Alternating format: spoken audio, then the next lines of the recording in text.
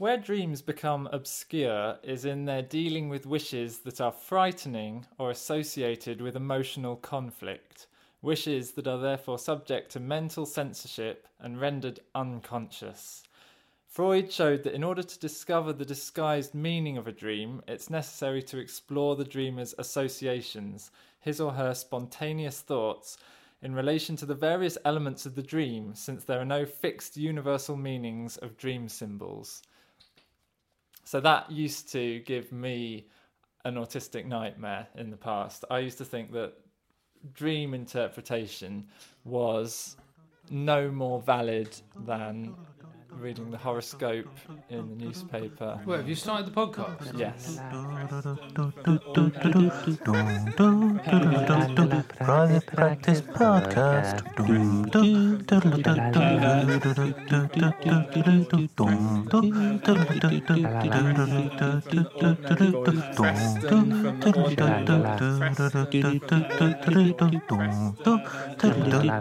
Private Practice Podcast. Hello, welcome to Private Practice Podcast. I'm James Hall. Hello, welcome to Private Practice Podcast. I'm Daniel P. Brown. Sorry, James, I was listening, but I didn't realise that you were on fire, presenting. It's just like you've woken up out of a dream and you're slightly confused and delirious. Yeah, because you said nothing and obviously just started your recorder. Luckily, I'd started my recorder-ish, sort of, round about when you begun. So this time in the Forest of Terrible Things, we are actually in the dream boat. So I'm guessing there's some kind of lake in the forest, although I don't really want it to be. Maybe it's an underground river. A canal. Just because, because it really needs to be under the canopy. It can't be a big clearing because dreams.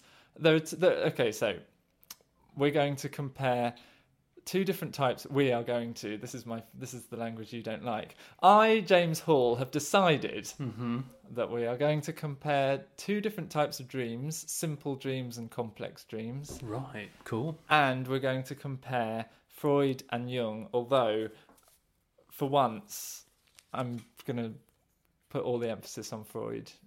Whoa. But, okay, so I don't want to say in a nutshell, I want to maybe condense or displace the nutshell. So the nut is gathered by the squirrel who reproduces with another squirrel.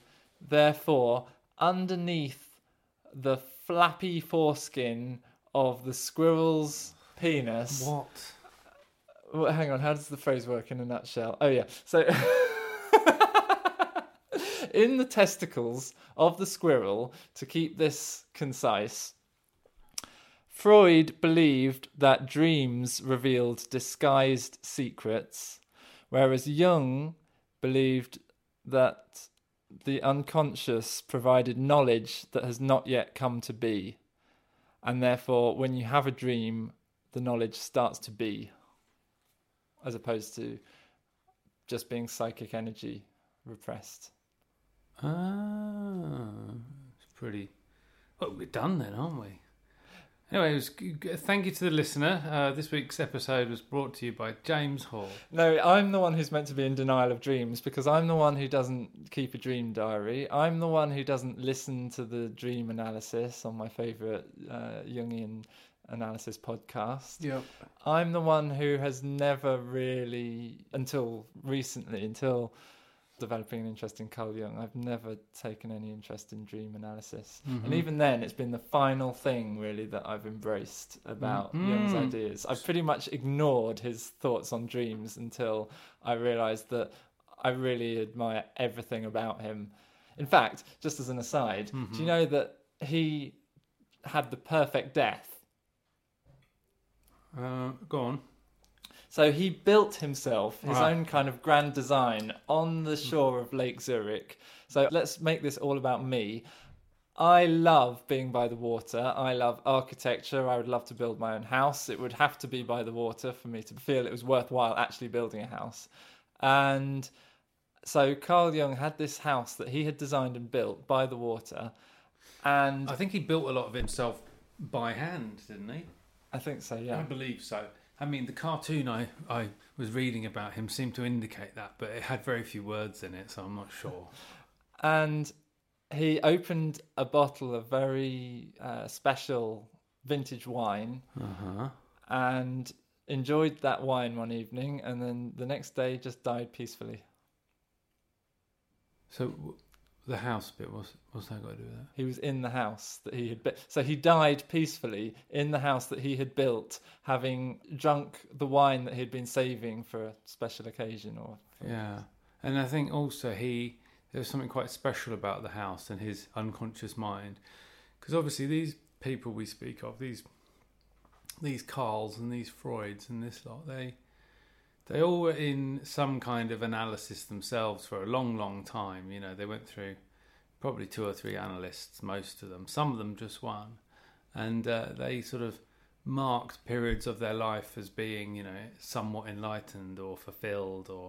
So, you know, even these super brainy, super academic, you know, trailblazers, word maker-upperers, the godfathers of psychoanalysis and psychology and therapy, even they were pretty fucked up, weren't they? Well, you know, I don't consider mental health to be an illness that you get fixed from.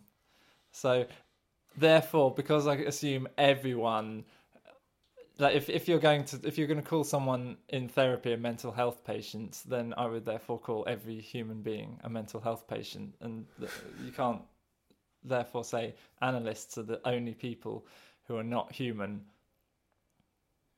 Yeah, I didn't ask that. I was just saying they had their own issues, didn't they, James? By means of being human.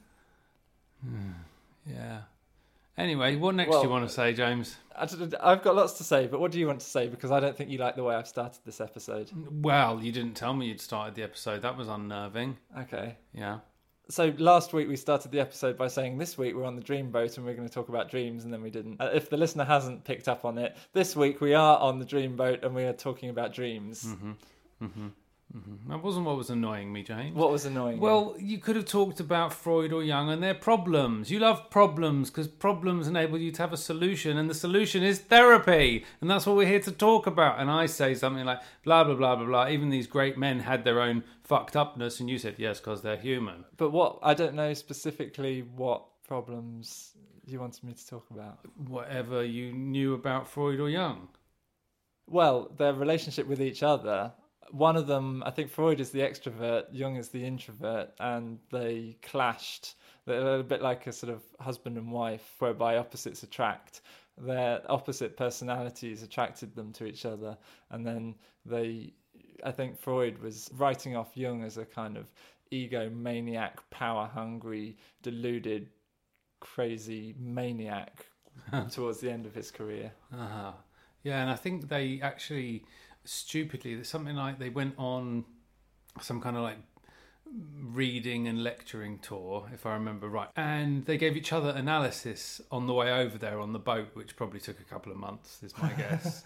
And they started getting pissed off with each other because, you know, Freud didn't like what Jung was saying about his thoughts, and Freud didn't also want to give any background to the things that were coming out in free association. Oh yeah, Freud was quite guarded. He thought that to actually be honest and open in a Carl Rogers type relationship would lose him some of his intellectual clout or something. Like he would be somehow diminished by the sort of like the economics of scarcity meant that he needed to not put all of himself out there in the world. Yeah, I think partially that, but also I think he was quite threatened by this younger man, Carl Jung, and I think also maybe it was more like a father-son relationship, and Freud saw himself as the dad, and he knew what he was talking about. But I mean, I'm just guessing here. So, Freud had his own insecurities. Carl Jung not only had a wife, but had a mistress for, I think, 30 years. At least 30 years. They both knew about each other. The wife and apparently mistress. so. But we've been talking about problems, and we're talking about these great men. It might be good to point out that they're not that great. They are just men. Yes. Yeah. Good. Okay, good. Sorry, I'm just slightly. I said something. I said Freud didn't want to impart too much of himself along the lines of economic scarcity. Like, for example, if there's too much on the market, then the value goes down. That doesn't make sense. Freud felt like his authority would be diminished if he revealed too many of his flaws. That's what I was trying to say.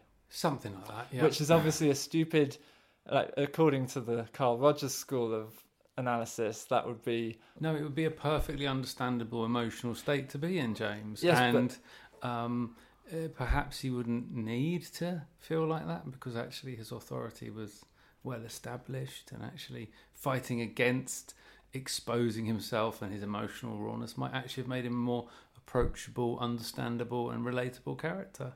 Keep talking for a while. Yeah, so James and I have done a little bit of reading around these two characters, but we've done different reading. James has been very academic in his reading. I, like I said, am reading the cartoon versions of Jung and Freud and Melanie Klein, which I'm finding absolutely enlightening, and the pictures are fantastic. So today, though, we are actually on James's dream boat. And I think one of the things that also always throws me is James always assumes that the listener will remember where we are and where we were. So you're talking about the dark forest, and we're talking about... What's your phrase for the dark forest? The forest of terrible things. The forest of terrible things. And we're talking about the unconscious mind. So it's everyone's forest of terrible things. It is not a specific forest of terrible things. It is, in essence, the shared forest of terrible things that we all have privately. Well, that's interesting, because it is the shared forest of terrible things in the sense of the collective unconscious, whereby many of the plants, many of the trees will have roots that connect to the mycelial network of all humankind. But at the same time, you'll be able to pluck fruits that are individual to that particular character and are not necessarily shared amongst all people. And those are the things in the recesses, underneath the leaves, lurking, scary, hiding in the shadows.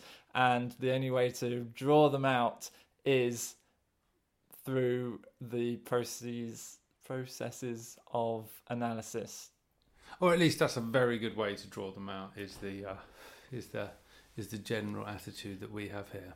Well, there's lots of different forms of analysis, and so I was trying to be vague. Only way, it's not the only way. Well, we've looked at some of the other ways, like diarrhea and Freudian slips and behaviour, patterns of behaviour. No, because you're talking about how does the listener explore their forest of terrible things. And actually that isn't the only way. You know, you can explore the forest of terrible things by creative writing for yourself, or by... But that's where other people can look at what you've written and think, hang on a minute, I smell a rat. Whereas if you write something, you're not going to read it back analytically like an analyst would in the therapy room. Let me say that again. If you're a creative writer, you write something and someone reads it, watches it, however they consume it, they not only take in the story, but they also think, I think that writer was a bit... And then they explain a characteristic or something. You say, I think I can read between the lines of this novel, and as an amateur therapist, I can say that this writer has issues with women because it's evident in the writing. The Freudian slips, so to speak, are written into the narrative because... I need a specific example. Okay, so I have a problem with maternal figures or something. Like, I have a problem taking authority from women due to something that happened in my childhood. And so I'm writing a book, and I'm writing about the relationship of a couple or something, and I put all my prejudice into that book. I don't know that I have any prejudice. There's no sitting down thinking, right, women, I'm going to teach you a lesson. It's more that I'm writing a story. I think this is fairly clear. I'm desperately trying to make this as simple as possible, as if, you know what I mean. I'm trying to write a story about whatever two people unable to... What is a story? One person unable to love the other person because they're unable to give themselves totally to another person. That's what I think my story is about. But I'm furiously writing, women are awful, I hate my mother, women have always treated me badly, women need to be taught a lesson, I'm going to teach those women. That's what I'm actually writing from the unconscious without realising that that's my unconscious drive. I then get this book published and someone buys it and they read it and they're thinking, okay, this book is supposed to be about intimacy issues, but I think this is all I'm reading between the lines is the author hates women. Mm-hmm. So that is what you said about creative writing as a way of getting an idea out of the unconscious into the world. But as the author, I'm not reading back thinking, gosh, I really hate women and it's coming through in this book I've written.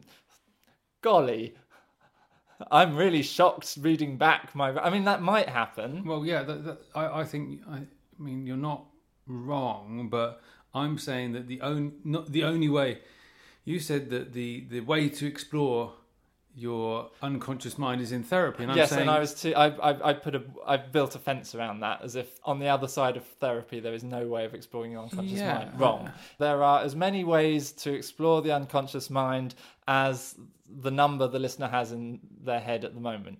As in, it doesn't matter, infinite, whatever, pick a number. Uh-huh. And given that we are talking to the listener, they will have a number in their head, and it won't necessarily be a Roman numeral, it might just be an impression of big or small.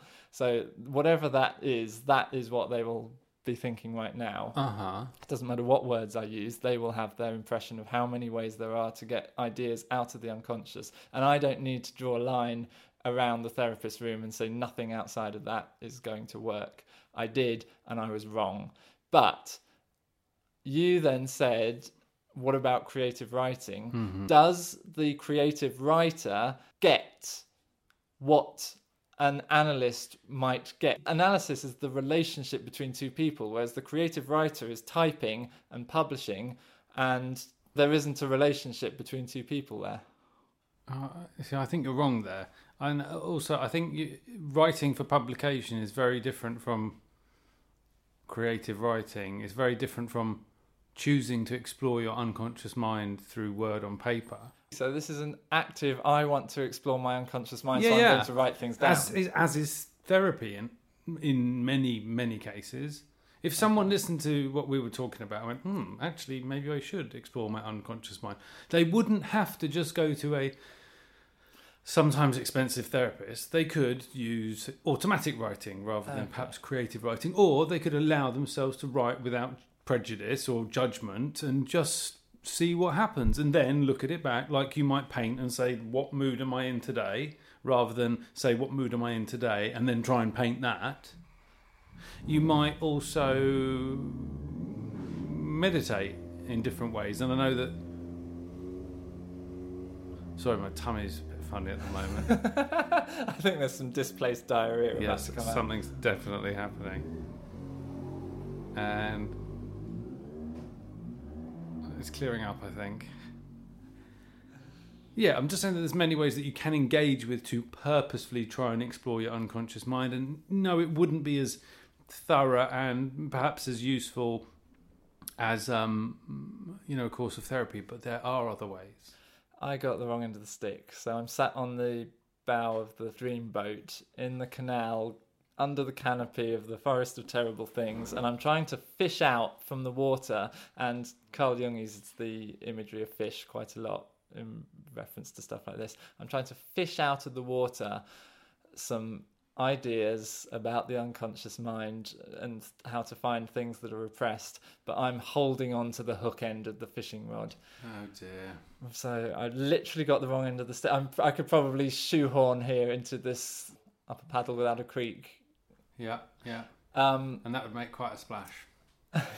So, okay, right. At least we're now on the same page of the creative writing. Good. That'll do for metaphors. That'll do.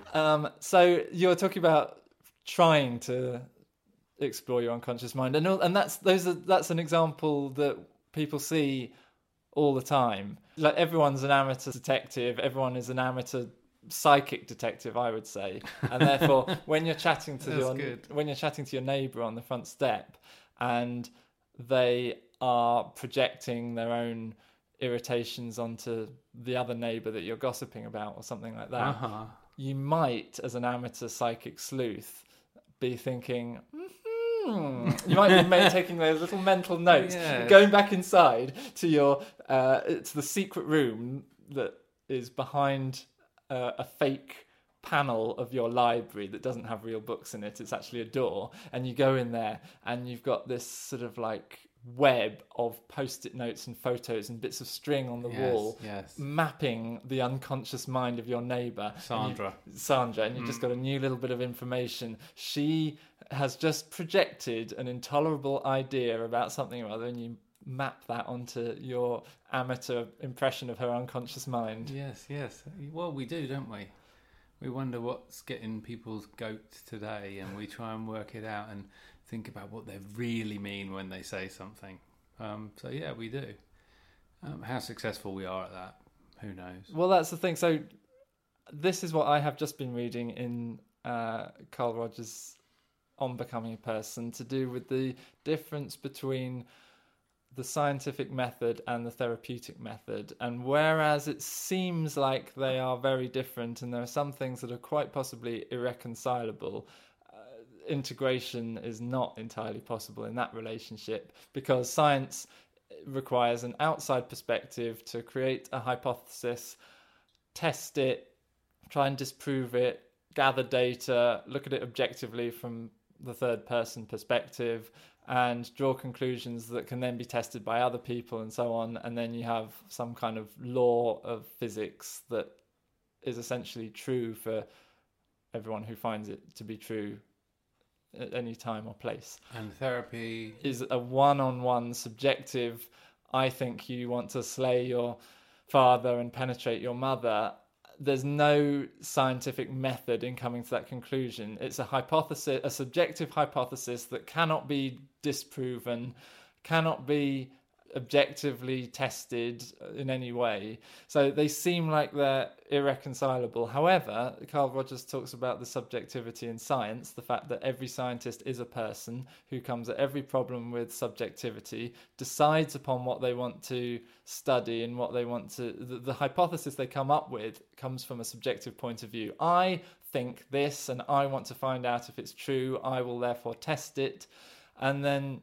So, for example, you come up with a scientific law like Newton's law of gravity. The apple will fall from the tree, and according to various calculations, we can assume that there is a gravitational pull in the core of the Earth that is equal in all places around the world. And that can be tested. But everyone who drops an apple and watches it fall to the ground essentially has to be prepared to believe the science from their own subjective point of view. And if they don't believe it, if they think that there are evil spirits in the core of the earth that are trying to suck things into their belly, they will be as inclined to believe that as to believe Newton's law of gravity. And so the people who believe in Newton's law of gravity are those people who have subjectively decided that they think science is more rational than gods and monsters. And there's a lot of trust involved in that, isn't it? Of others. There's a lot of trust of, and I think it's starting to waver in this day and age. Trust in science, because you say, oh well, we've used the scientific method. We have double-blind, placebo-controlled, peer-reviewed articles on this medication. It is a fact that it works for cancer, and we trust that, don't we? So it's not just the belief that science has got a system that works, but it is trusting the scientists as well. So whereas it seems like the scientific method is highly rational and objective, and the therapeutic method is highly irrational and subjective, the Oedipus complex being a perfect example, as in Freud sitting there thinking, I think you want to slay your father and penetrate your mother. That seems irrational. Whereas on the other side, Newton saying, aha, the apple has fallen from the tree. I have done these calculations. I have tested them. We can test them all around the world. Every apple falls from every tree down to the ground. Therefore, that can conclude that my sensible, rational science is worthy of being written into scientific law that can be observed by everyone in the world universally and correctly because it is proper science. They seem different, but I was saying that Newton subjectively viewed the world according to his own value system, and he thought it was important to work out what really pulls the apple down to the ground, and he came up with subjectively what he thought it was, and he tested that to see if it was. Then it's only from that point that the testing and all the scientific method is essentially quite objective. But then at the end of it, more subjectivity comes in when the idea is presented to the wider world and people subjectively choose whether to accept it and believe it, because I haven't tested it. I haven't got a clue if there's gravity in the middle of the earth or if there are evil spirits sucking the apples down to the ground because they're trying to pull them away from me. I haven't got a clue which of those is correct. I can only believe the science because it seems like everyone else believes it. It's a totally subjective view that I have that the science is correct because I'm not the one who's tested it. Okay. And therapy? Therapy is in that situation where Freud is behind the couch saying, I think you want to slay your father and penetrate your mother. You're lying on the couch and you think either, well, actually that does make sense, even though it sounds ridiculous. I now recognize where my problem with male authority figures comes from because of something in childhood. Or, I mean, can you give an example of where a therapist delivers something that sounds like crazy witchcraft, but the person for whom he's talking, or she is talking, thinks this isn't crazy witchcraft because whilst it might seem abstract to someone else, what you have just said represents exactly something that makes sense to my story. Well, I guess that with science, we are often passive recipients of the end product. And in therapy, we are the scientist working with a specialist scientist to find out through experiments of thought and language our own truth. That's the way that I'd see it. That's the way I'd see the comparison. It's a different relationship, but there's still method and experiment and individual meaning. That's the thread. So there is method in analysis which makes it different to the amateur psychic sleuth building up post-it notes of information about Sandra from number 34. Depending on how naturally talented that amateur psychic sleuth is or how lucky they are, it's not a methodical approach to examining the psyche of Sandra. Yeah, true. There we go. Yeah.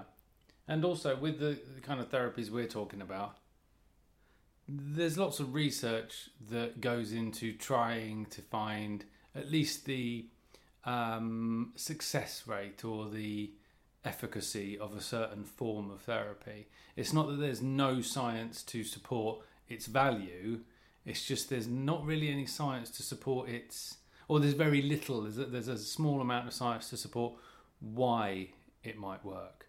There's lots of qualitative research, but it's kind of seen as a soft science when you're talking about. But when you've got the empirical, quantitative facts and figures, number data, that seems to prove things. And I think, again, what general society doesn't realise is that things are on the whole of their time. It's why physicists hold themselves so highly, because they're trying to work with undisputed facts. Same with chemistry, I guess. But like other things change.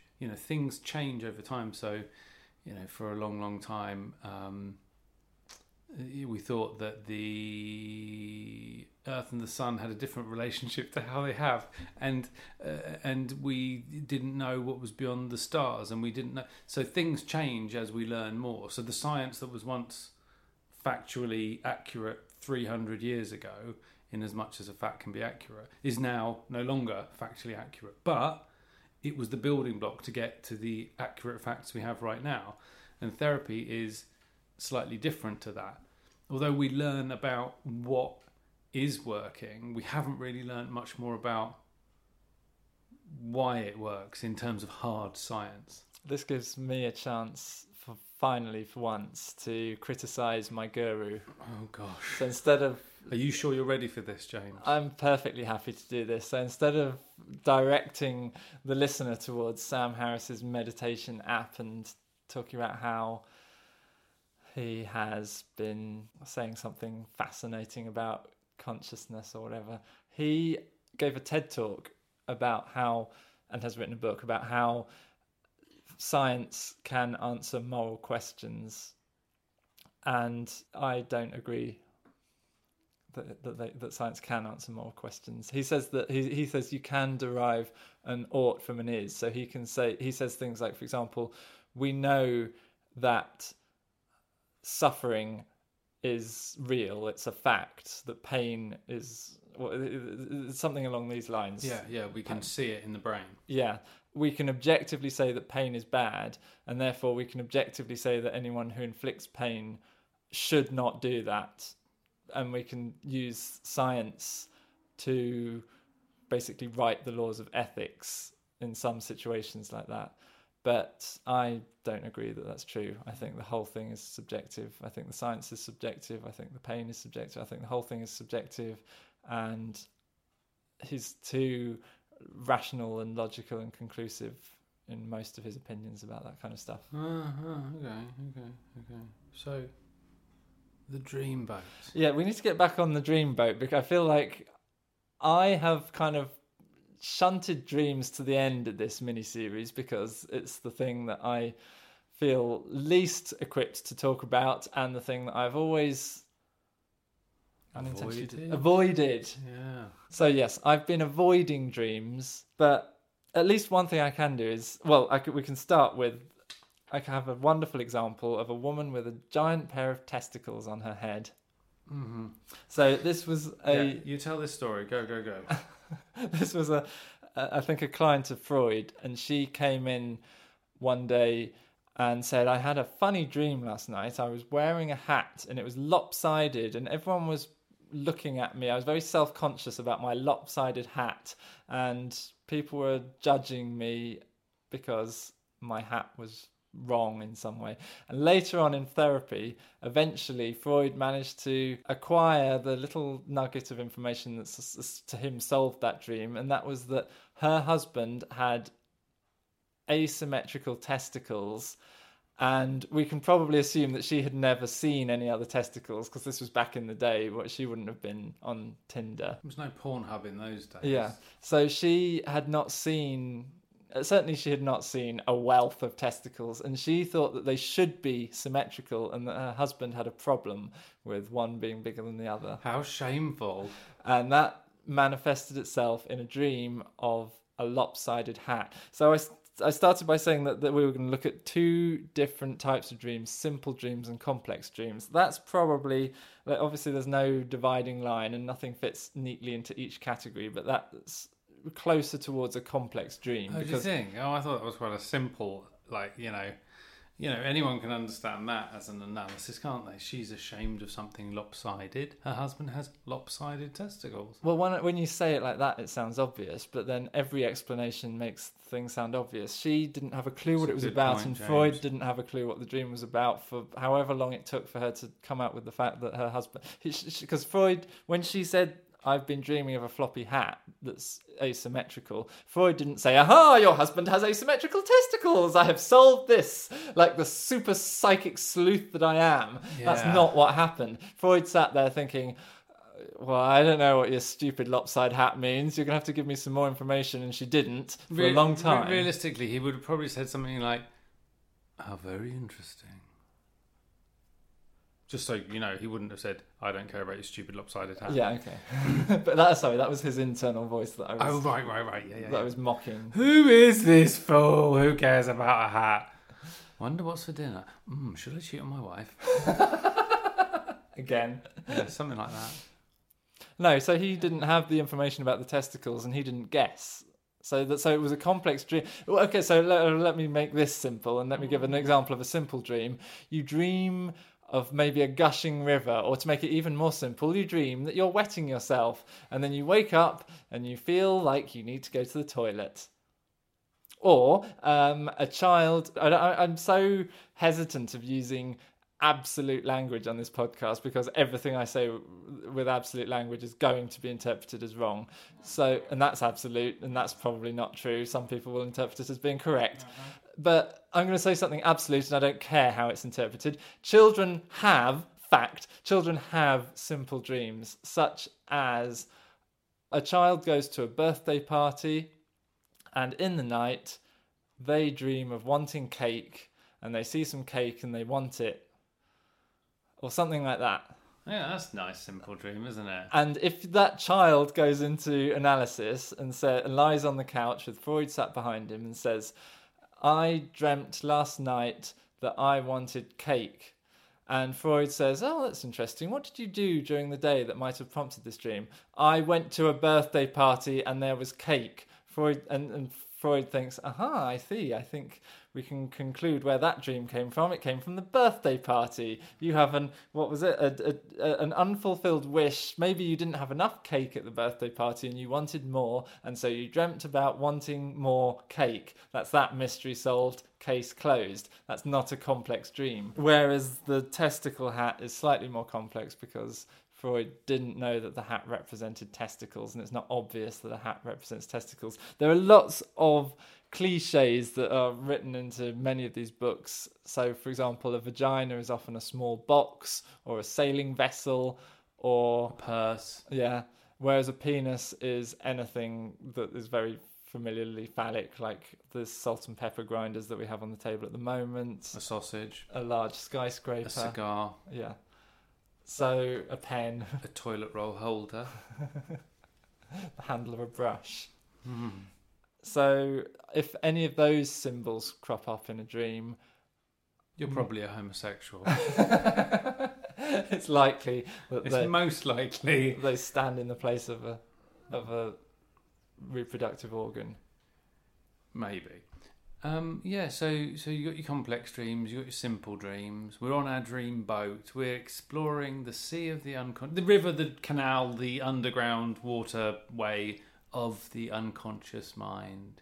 And dreams are our little window into the unconscious journey. I'm going to reread what I started the episode with because you weren't aware that the episode had started, and who knows, maybe the listener was still taking stuff out of the fridge thinking about how they were going to cook it. Where dreams become more obscure than the child thinking about the cake is in their dealing with wishes that are frightening or associated with emotional conflict, such as, I love my husband, but I find his asymmetrical testicles repellent.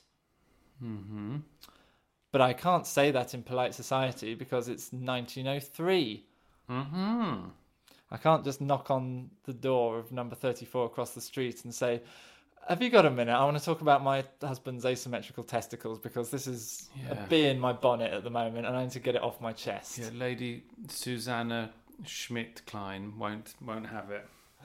So they become more obscure in their dealing with wishes that are frightening or associated with emotional conflict, wishes that are therefore subject to mental censorship and rendered unconscious. So that woman has decided that it would be so embarrassing to bring up the asymmetry of her husband's testicles that she simply cannot do that in polite society. Her superego has shut that down and repressed the image into the unconscious. But as we talked about in the first episode, psychic energy does not disappear, just like physical energy does not disappear. So if something is hot and you put it down, that heat transfers onto something else, the table that you put it onto. So if you have a hot idea, my husband's testicles are asymmetrical, and you repress that into the back of your unconscious, that psychic heat, as a metaphor, so that you can follow this, is going to be displaced onto something else, such as an image of a floppy hat. Yeah, it needs to sort of rise to the surface again. And it comes through in a dream. So therefore, in the dream, you don't actually have a sensible discussion of, gosh, I really need to work out whether my husband's testicles are freak testicles, unlike all the other testicles in the world that are perfectly symmetrical. Instead of that, you just have a symbolic dream of wearing a floppy hat and everyone's judging you, thinking that you are inappropriate and you should sort your hat out, which reveals the emotion or the feeling that she has that her husband is inappropriate and he should sort his testicles out so that they're symmetrical. Yeah. So dreams are a way of exploring strong, repressed feelings and ideas and worries and concerns, and as well as wishes and desires. And Freud thought that the best way to work out a meaning of a dream was not for him to sit there going, the floppy hat, what does that represent? Floppy hat, what's floppy? Your husband's testicles, perhaps, which is what didn't happen. No. He thought that there's no such thing as a random connection. You say words and they're not random because the reason you said them is a fact of the psyche. Word associations... I don't quite know what you're getting at here. It's something that you know. It's something that we have done before on this podcast in the initial series 1 or 2 or something. Blue, sea, boat, sky. Yeah. What's that? Well, it's word association. Have I forgotten something? I don't know. I thought there was another word for it. You mean oh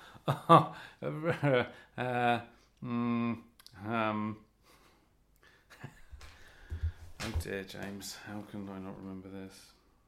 Freud thought that the best way to gather evidence of what the dream meant to the dreamer is through word association. So, in other words, he thought there was no such thing as a random connection. So, if the woman sat on the couch says, I had a funny dream about having a floppy hat and everyone was judging me because my hat was inappropriate, Freud says, how do you feel about the hat and inappropriate? What do you think the hat represents? I don't know. What's the first word that comes into your head? Spinach. And so you go from that. And the spinach was the first word that James Hall, on Sunday the 24th of May at 22:08 came up with. Yeah, because you're hungry. Whereas the woman in context would have said whatever word was the first thing that she came up with. Obviously cupboard. At a cupboard. And, Yes, hidden, cupboard. Put it away. Okay. Hide it. Lock the door. So she says cupboard, and Freud has the first piece of evidence, and he believes that every word that woman says is useful evidence. None of them are just random coincidences and you don't have to sift out the irrelevant words and try and focus on the ones that are actual clues. He thinks that every word that someone comes... Free association. Finally we've got there. Yes, God damn it.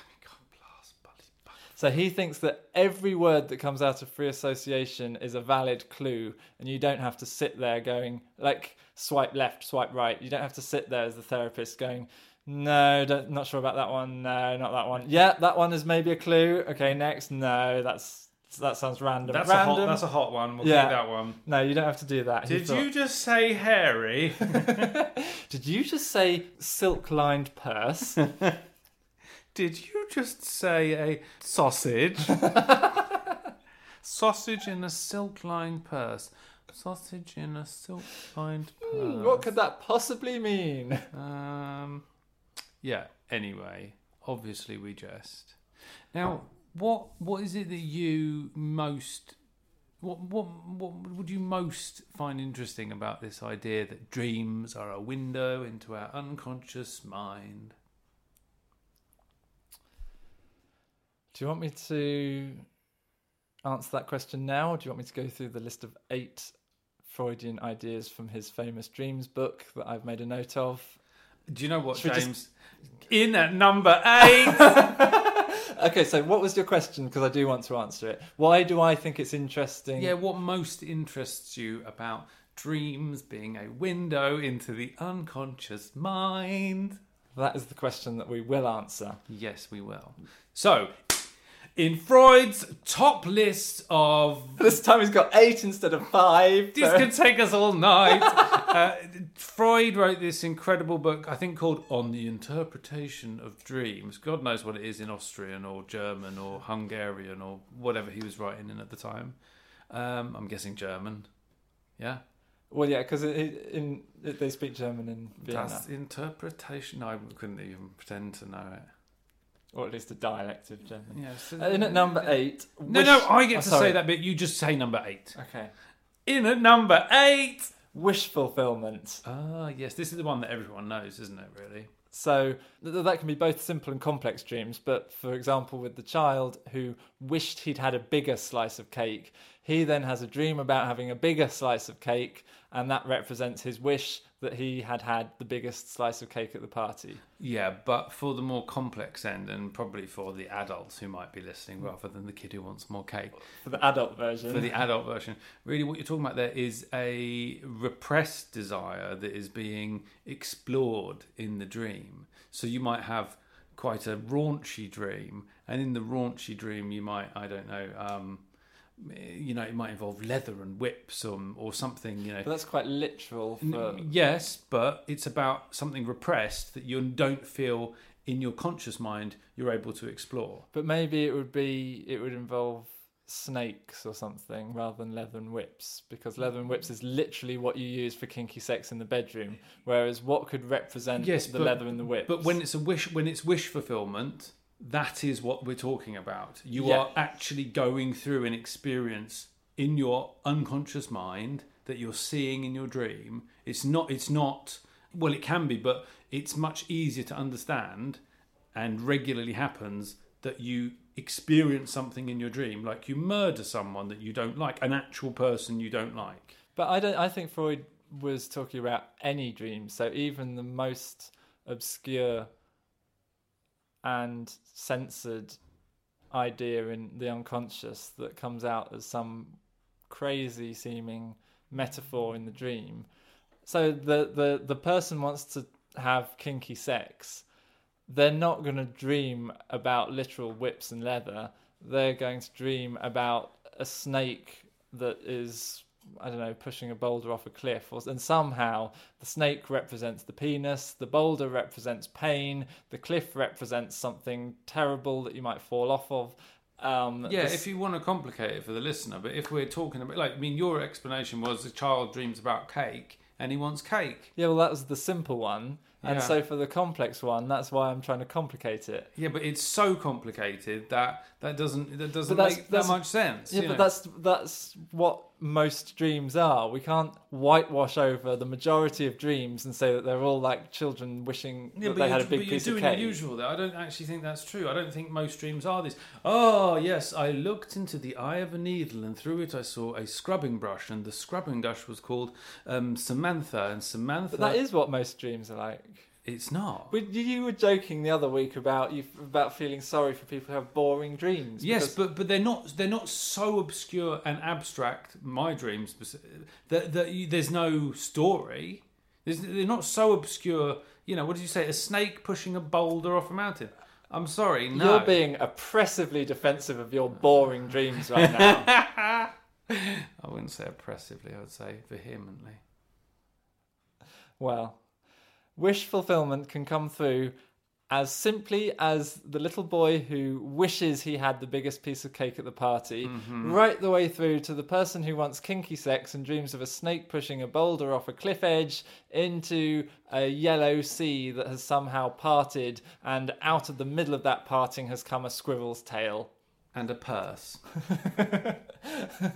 In at number 7.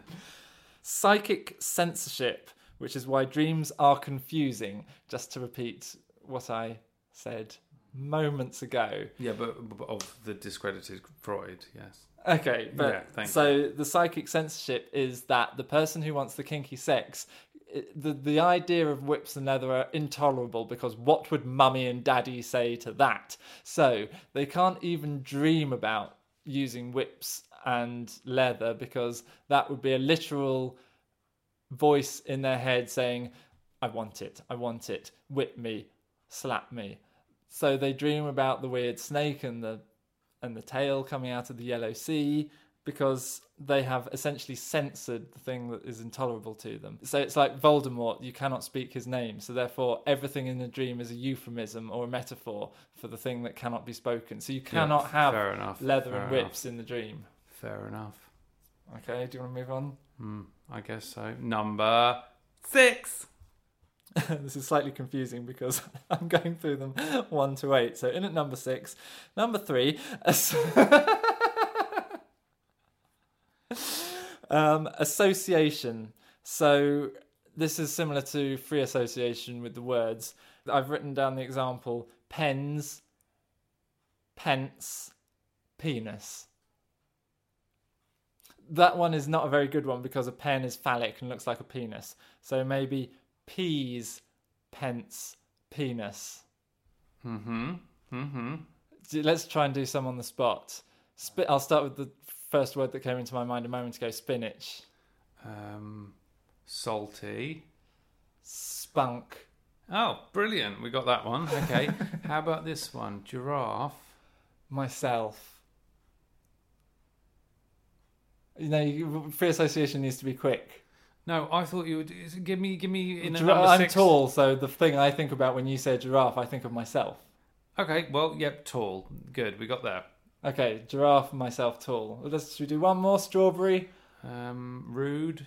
Socks. Brilliant.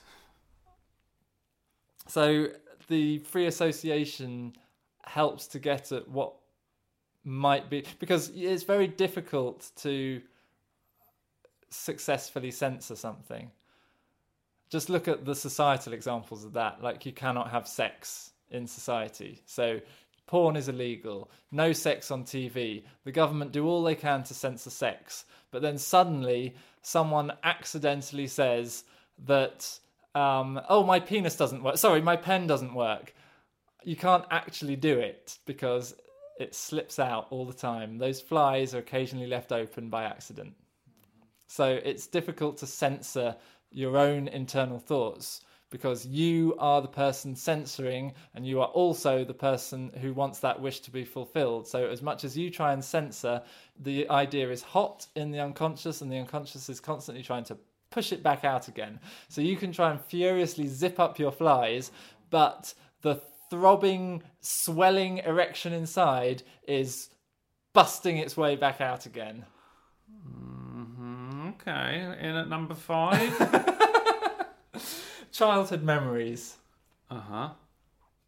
So we've talked a lot about this in this little mini-series about the unconscious and in our trauma episode about things in childhood that are repressed and do not go away and can be drivers of behaviour in adulthood until they are integrated into consciousness and understood and managed by the integrated self who has become the individual, the person that they essentially create, the created sense of self. Julian Baggini's created sense of self from our self episode, which I called ego. I think I added an unnecessarily layer of confusion in that episode between self and ego, which are two different things. Ego, ego, and superego. Id is entirely unconscious. Mm-hmm. The superego is... It's like the voice in your head. Yeah, but is that conscious? Yeah, but not always. Well, it's interesting. You might not recognise it and be aware of it, and it might almost be the whisper in the ear of the voice in your head, I think, rather than your more general internal monologue. But the ego is entirely conscious? Yeah, I think probably mostly. And in a dynamic relationship with the unconscious, whereas the self is the integration of consciousness and unconscious. So the ego is not the self. So I may have unnecessarily confused that. Yeah.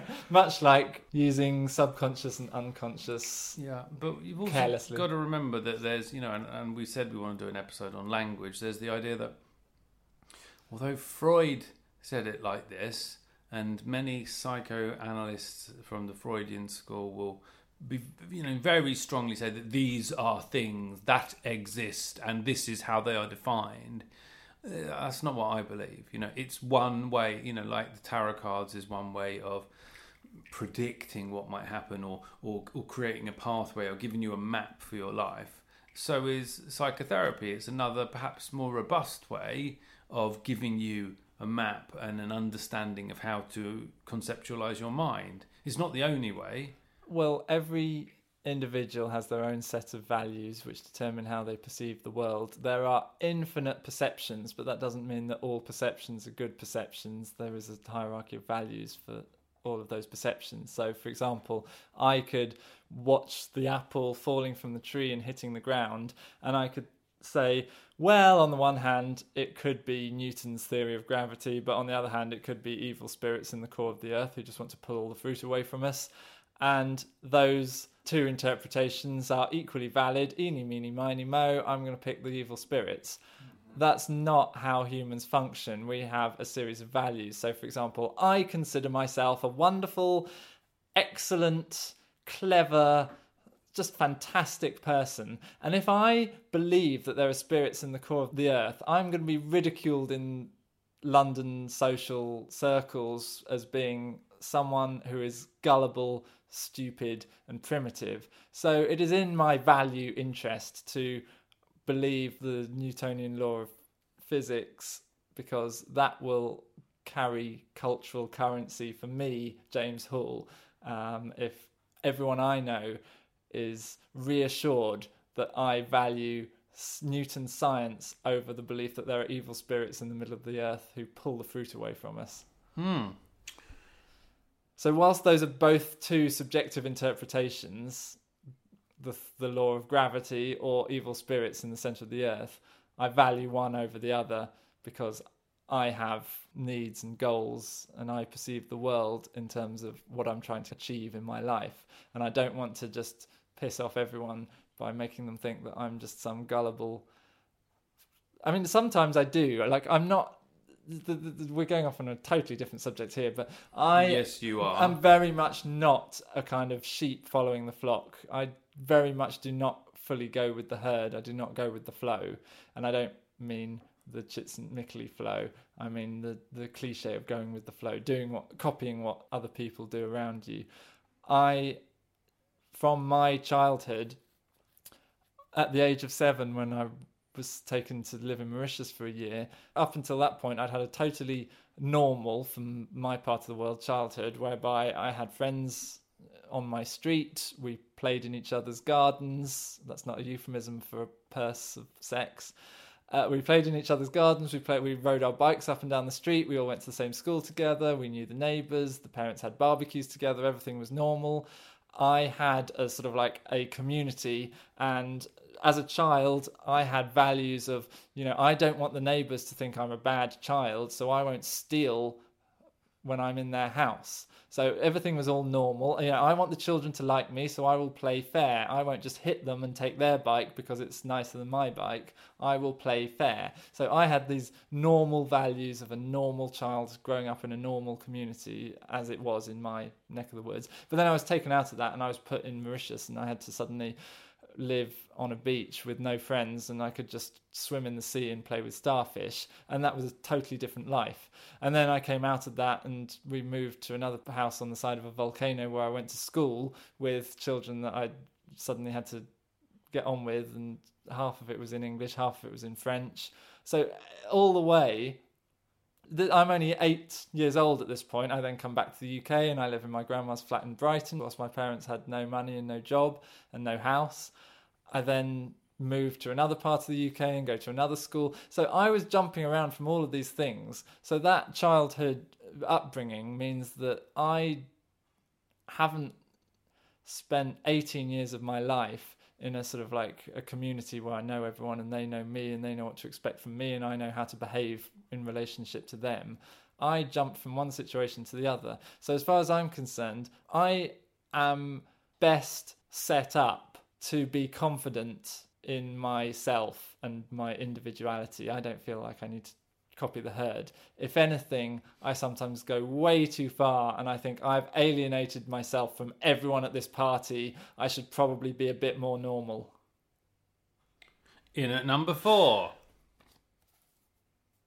thousands of words condensed into symbolism.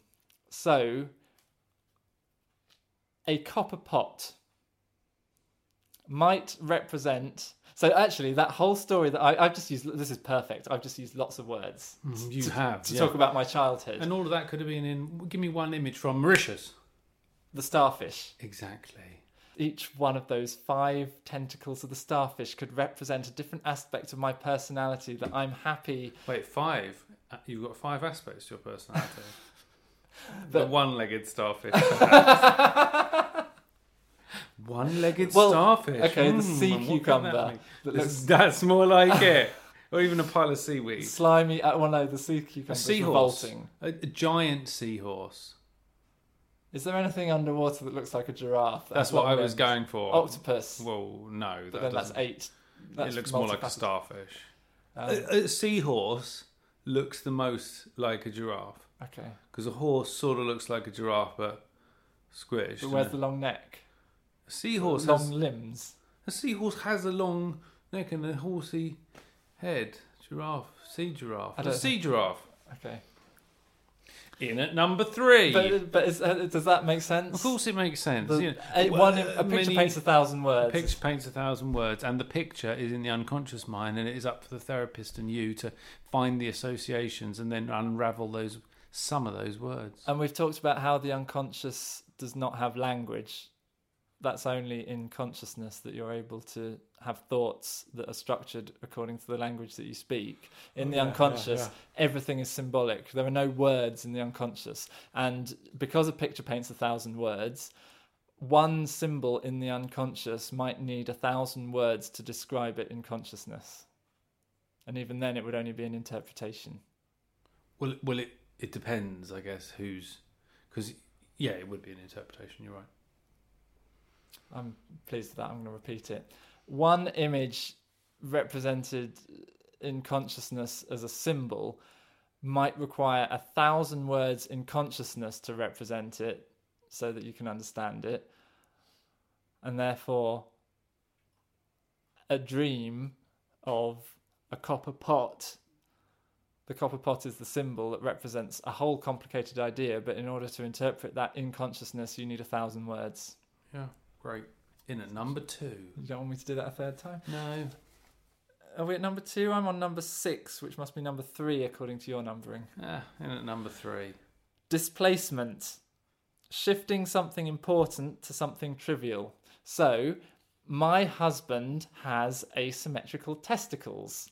That is something that's important to me because I think a part of his physical being is wrong. Deformed. Disgusting. Shameful. And I can't bear to get my mouth anywhere near that. Not that I do that in 1903. I can't bear to get my silk purse anywhere near his deformed testicles. It's disgusting. But I can't dream about that because that would be confronting the issue. So I dream about a floppy hat. So the important thing, the testicles, become the trivial thing, the hat. Well done. In at number 2. Narrative, logic, retrospective. So I think I've used too few words. I can't exactly remember exactly what this one was. Narrative, logic is retrospective. The horse must be Putin's. Therefore, the horse in the dream represents a topless man in Russia or something like that. I think this is... To be honest, I can't remember what this one was. Narrative logic is retrospective. Well, the story that you tell yourself from the dream is only superimposed after the dream. It's not actually contained there in the dream. It could be that was the idea. Yeah, let's fucking go with that one. And in at number 1... Well, unfortunately, this is a repetition of something that we talked about earlier. So things that represent other things. And this in at number 1, it was basically sexual organs because Freud loved them. He loved them. Freud made everything about sex. And so that he just, in number 1, he just gives a list of things. Small boxes, ovens, ships, all represent vaginas. And then sausages, But you ruined number 1 because you'd already... given the game away, hadn't you? Yeah, I forgot that was number 1, sorry. Yes, James. But I have something else. What? You got more? Children dreaming of sibling death to get all their parents' attention is a very common childhood dream. Oh, Except not for me, because I'm an only child. I yeah. got all the attention I could possibly have wanted. But maybe not all the attention you needed. From other people, no. So that was intolerable when I went out into the real world and found that I wasn't as an adorable darling anymore. No. more of a odd irritant. So what was that question you asked me? What do I think is most interesting? Yeah, what is it that interests you so much, or scares you so much, or what is it about the dream world?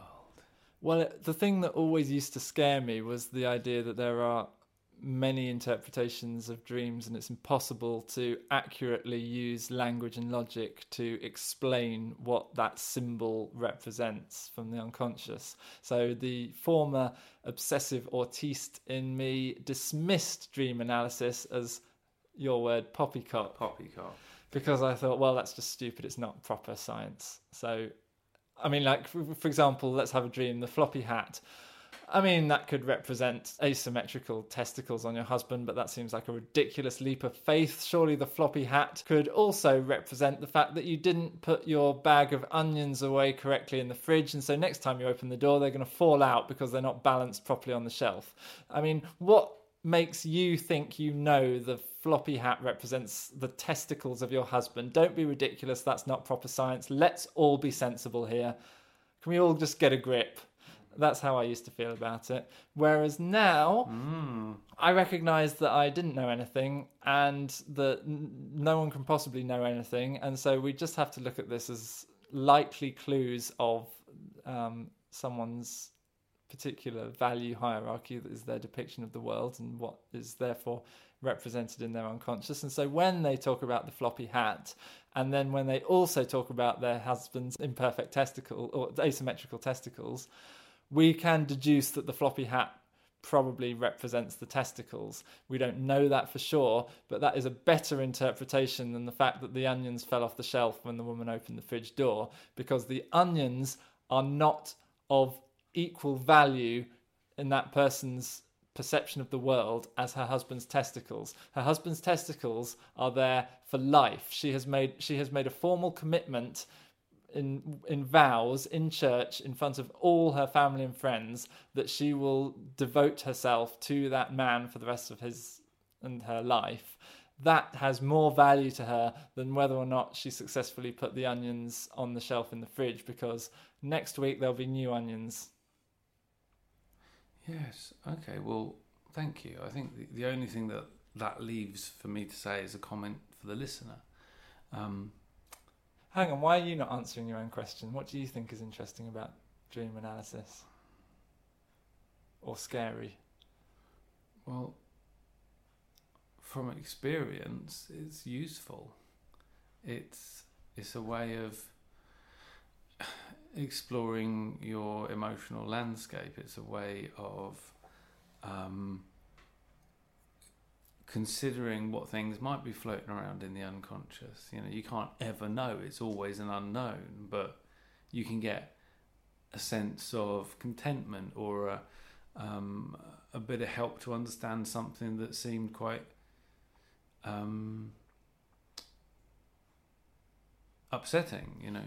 I think for the listener's benefit, the significance of dreams was seen as the best form of evidence of the contents of the unconscious psyche by the psychoanalysts at the turn of the century. So Freud and Jung massively gave privilege to the contents of dreams in trying to interpret the contents of the unconscious psyche. Nice. Yeah, it was the best window into the unconscious. Yeah, better than diarrhea, which might be a true displacement of an intolerable idea, but looking at the diarrhea, it's almost impossible to guess what's going on in the psyche, whereas listening to the dream, you get a more interpretable clue. Yeah. However, if you're Gillian McKeith, you devote your career to studying people's stools. And So she might disagree. And I wonder what that says about her unconscious mind. But yeah, the last thing is a little bit of advice for the listener. If your wife has been talking about floppy hats, or indeed wearing floppy hats, maybe it's time for you to discuss with her what normal anatomy and physiology is for a man. Show her lots of pictures of all your friends' testicles, if you happen to have them on your phone. And it's a goodbye from me, Daniel P. Brown, in the Private Practice Podcast studio. And I think it's goodbye from it's goodbye from me, James Hall, but I think it's goodbye from the forest of terrible things, isn't it? I see light coming through the branches. I think we've made our way from one end of the forest to the other. And we are here again in our conscious mind, and it's beautiful and healed. Excellent. Well, it's goodbye from us, and we'll see you next time. Thank you. Enjoy this moment of catharsis. It's a wonderful story.